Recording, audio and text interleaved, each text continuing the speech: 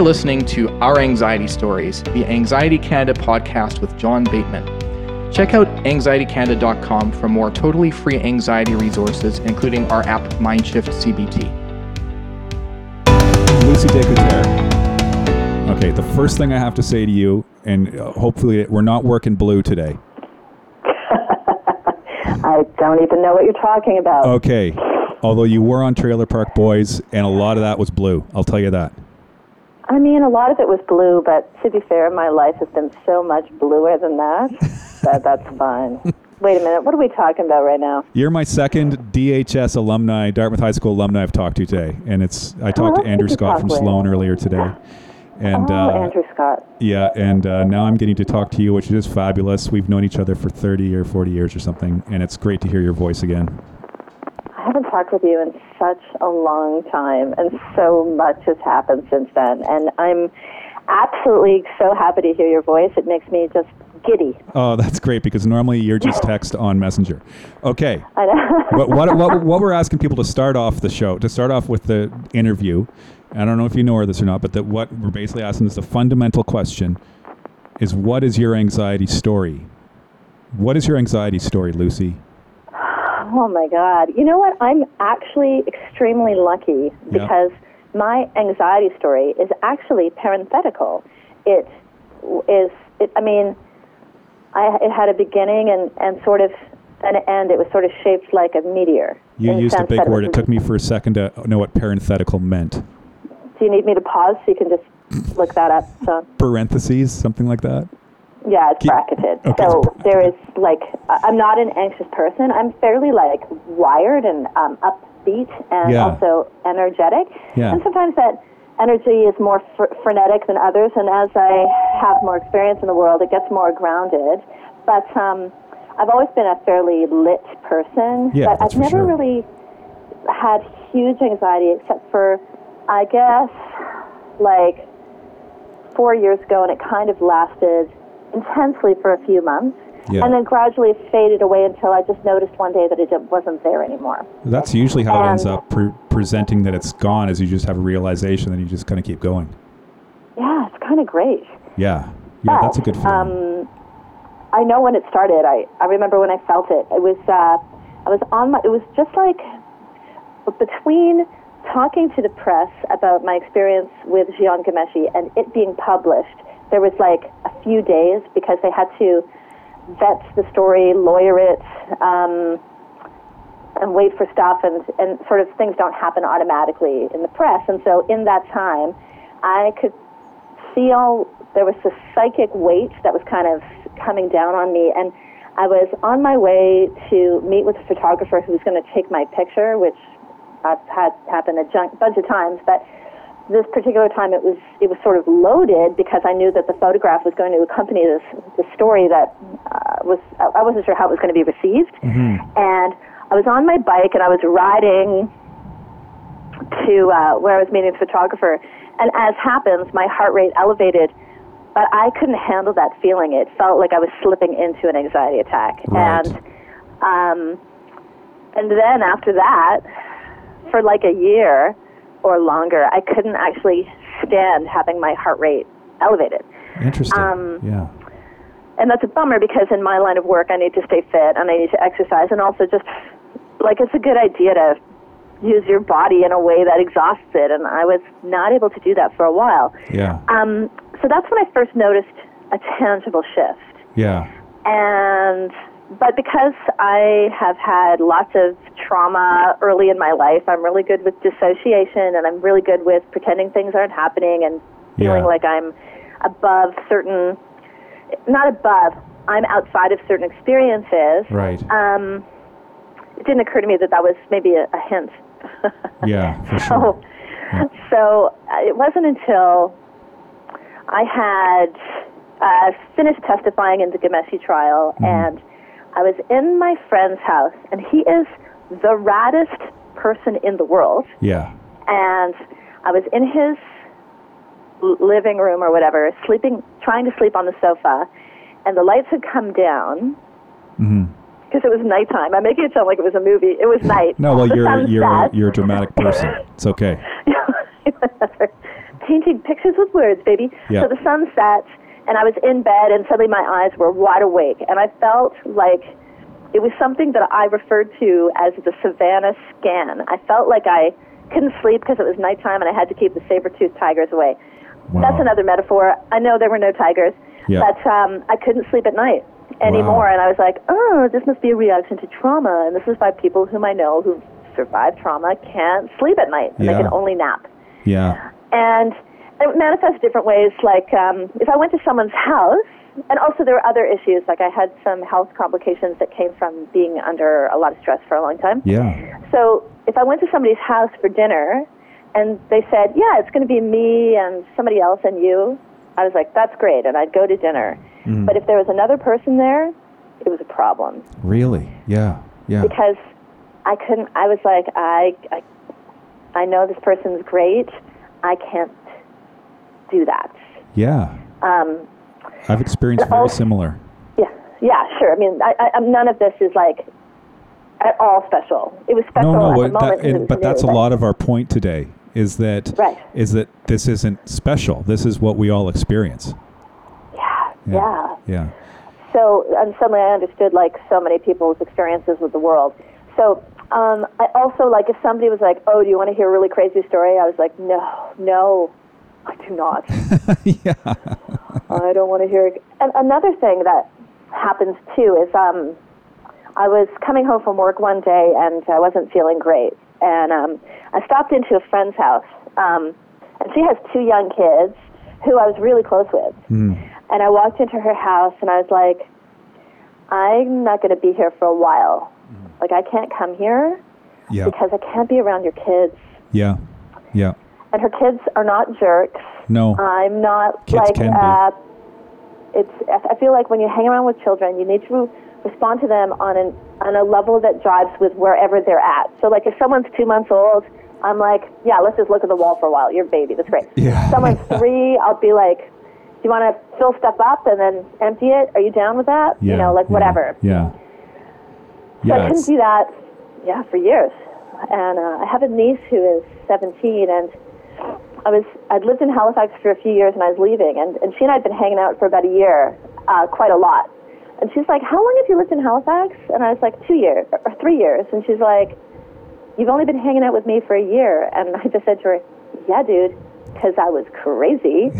Understanding that owning the word doesn't stigmatize the crazy. My father's a psychiatrist. It's it. Yeah.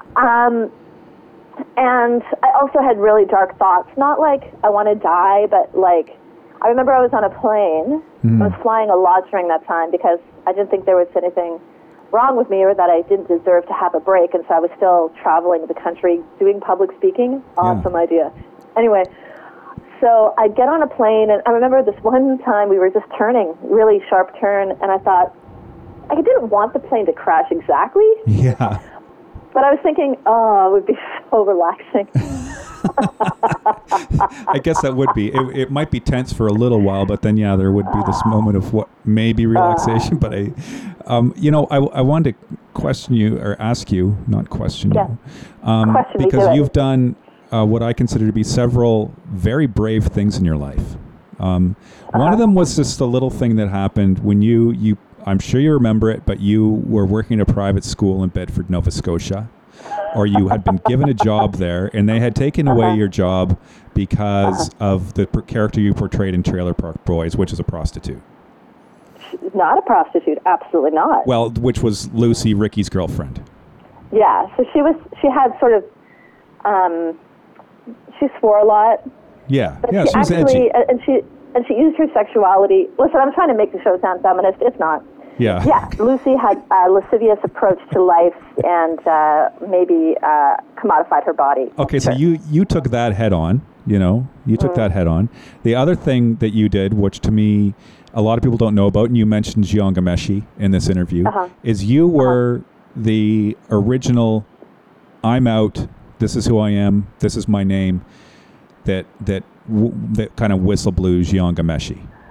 Sure, yes. And was that hard for you? Like, did you have trepidation with that? You must have had feelings around that? How was that for you?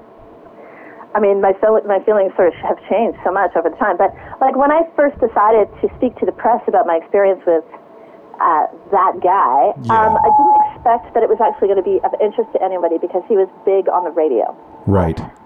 And I thought that it would be a 2-day news story. Yeah. Or news cycle. Yeah. And I also thought, like, I had no option. Yeah. Like, of course I was going to... And I had this guy who I stayed with who let me sleep on a sofa when I couldn't ever sleep. Yeah. He approached me and he asked me if I'd be willing to speak to Jesse Brown about it. Yeah. And so that's an endorsement. And also Jesse Brown's article literally had no typos because I didn't know that the Toronto Sun and the Toronto Star are two different publications. Right. But they really are. Yeah. Very different approach. So to me, like, of course I didn't think that I had a story to tell, but my impetus for sharing my experience was, like, I didn't have any tie to the guy, and I didn't feel like it was going to impact our friendship because we didn't have one. Yeah. And I knew that I wasn't going to get fired from my job. I didn't have any children that I knew of.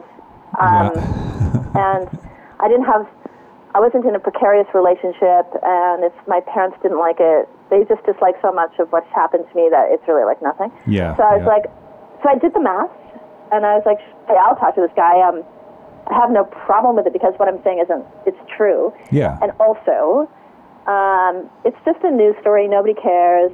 And because he's big on the radio. Yeah. In the morning when people go to work. Like, I didn't really get it. Yeah. And it seemed like he had, assaulted a bunch of people. Yeah. Allegedly, who he had assaulted in a way that was painfully similar to what he'd done for me. And I just remember reading this article and thinking, oh, I guess he just does that. Yeah, right. Interesting. So I had no trepidation. And then I had to make the decision, am I going to go to the police or not? And I was totally not going to because I didn't really feel like doing that. Yeah, yeah. And I also didn't know what going to the police meant. Right. And I figured that it would trigger an investigation, but I didn't think there was going to be a trial. I didn't really get it. Yeah. Because I didn't know anything about the legal system. Yeah. So I made sure I let it slip to CBC that I was going to be at the police station at a certain time. Right. Because I wanted women who he had damaged gravely, because what happened between him and I was not great. Like, it's no way to treat somebody. Yeah. But I knew that worse things had happened with other people. Yeah. Because they had told me. Yeah. So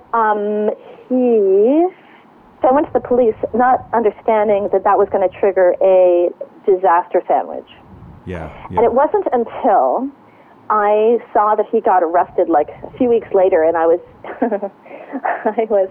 in my office, and a guy that I work with was just watching the live feed of him surrounded by a scrum. Right. And I was like, oh dear. Yeah. And I had a few very specific feelings. Like, one, this guy is like, could go to jail. Yeah. Not likely, but possibly. Yeah. Two, well, I am going, I don't remember what the third one was, but I remember thinking I guess I'm going to be in the center of that at some point. Yeah. And so that was and then two, around before he got arrested, people started writing to me. Yeah. Yeah. And they start I had this. I'm not really somebody who cries very much or really gets freaked out by very much. Yeah. Or maybe I do, but I diffuse it because my father's a psychiatrist and feelings are bad. Yeah. Sorry if my father's listening to this. Feelings are great. But I was at work, and I worked in the Air Force, and I was in a classified zone, so I couldn't have a telephone with me. So I went to my car to check my phone, and there was a message from a friend talking about how she had heard that a friend of hers, and when I say heard, I'm trying to make it sound like there's a possibility this didn't happen, but it likely did. Yeah. That she had been hospitalized after spending time with this guy. Right. And that made me start to think, this is bad. Yeah. And I went to go see my boss, and I was like, I think I've bitten off a little more than I can chew. Yeah. Yeah. And he looked at me, and he laughed, and he used a bad word, John. Yeah. Yeah. And also, too, the night before, I know I'm going in spirals a bit, but the night before the Ghomeshi case, the story that I did with Jesse Brown and stuff, came out, I could not sleep. I was totally freaked out, and I felt like the psychic weight was coming down on me. And then when the story broke, I felt like absolute garbage. Keep in mind that all of this was happening in a psychic. Oh, that sounds kind of trippy. Anyway, it's in my imagination. I was literally alone in my house with my cats. Yeah. But I felt an energetic shift, and part of that was because I was reading the internet, and part of that was because I just had a bad feeling. Yeah. We're out of time, Lucy, unfortunately. Oh God, I'm sorry. But that's okay. No, you and I both tend to go on when we're given the opportunity. However, I do get to go on, but you've done your segment. I really appreciate you taking this call, and I really appreciate you being a part of this, Lucy. Well, I hope that I got the right answers. You sure do. All the answers are the right answers for sure. Sure. Well, hey, thanks for letting me chat with you. Yeah. And this is going to turn into a different conversation that might be a bit blue offline later. Okay, sounds fine. All right, Lucy. Enjoy the rest of your chat. Thank you. Take care. Thanks. Bye-bye. Bye. Thanks for listening to Our Anxiety Stories, the Anxiety Canada podcast with John Bateman. Check out anxietycanada.com for more anxiety resources, including our app MindShift CBT. And if you like what you hear, please consider making a donation. This podcast is made possible by listeners like you. Until next time.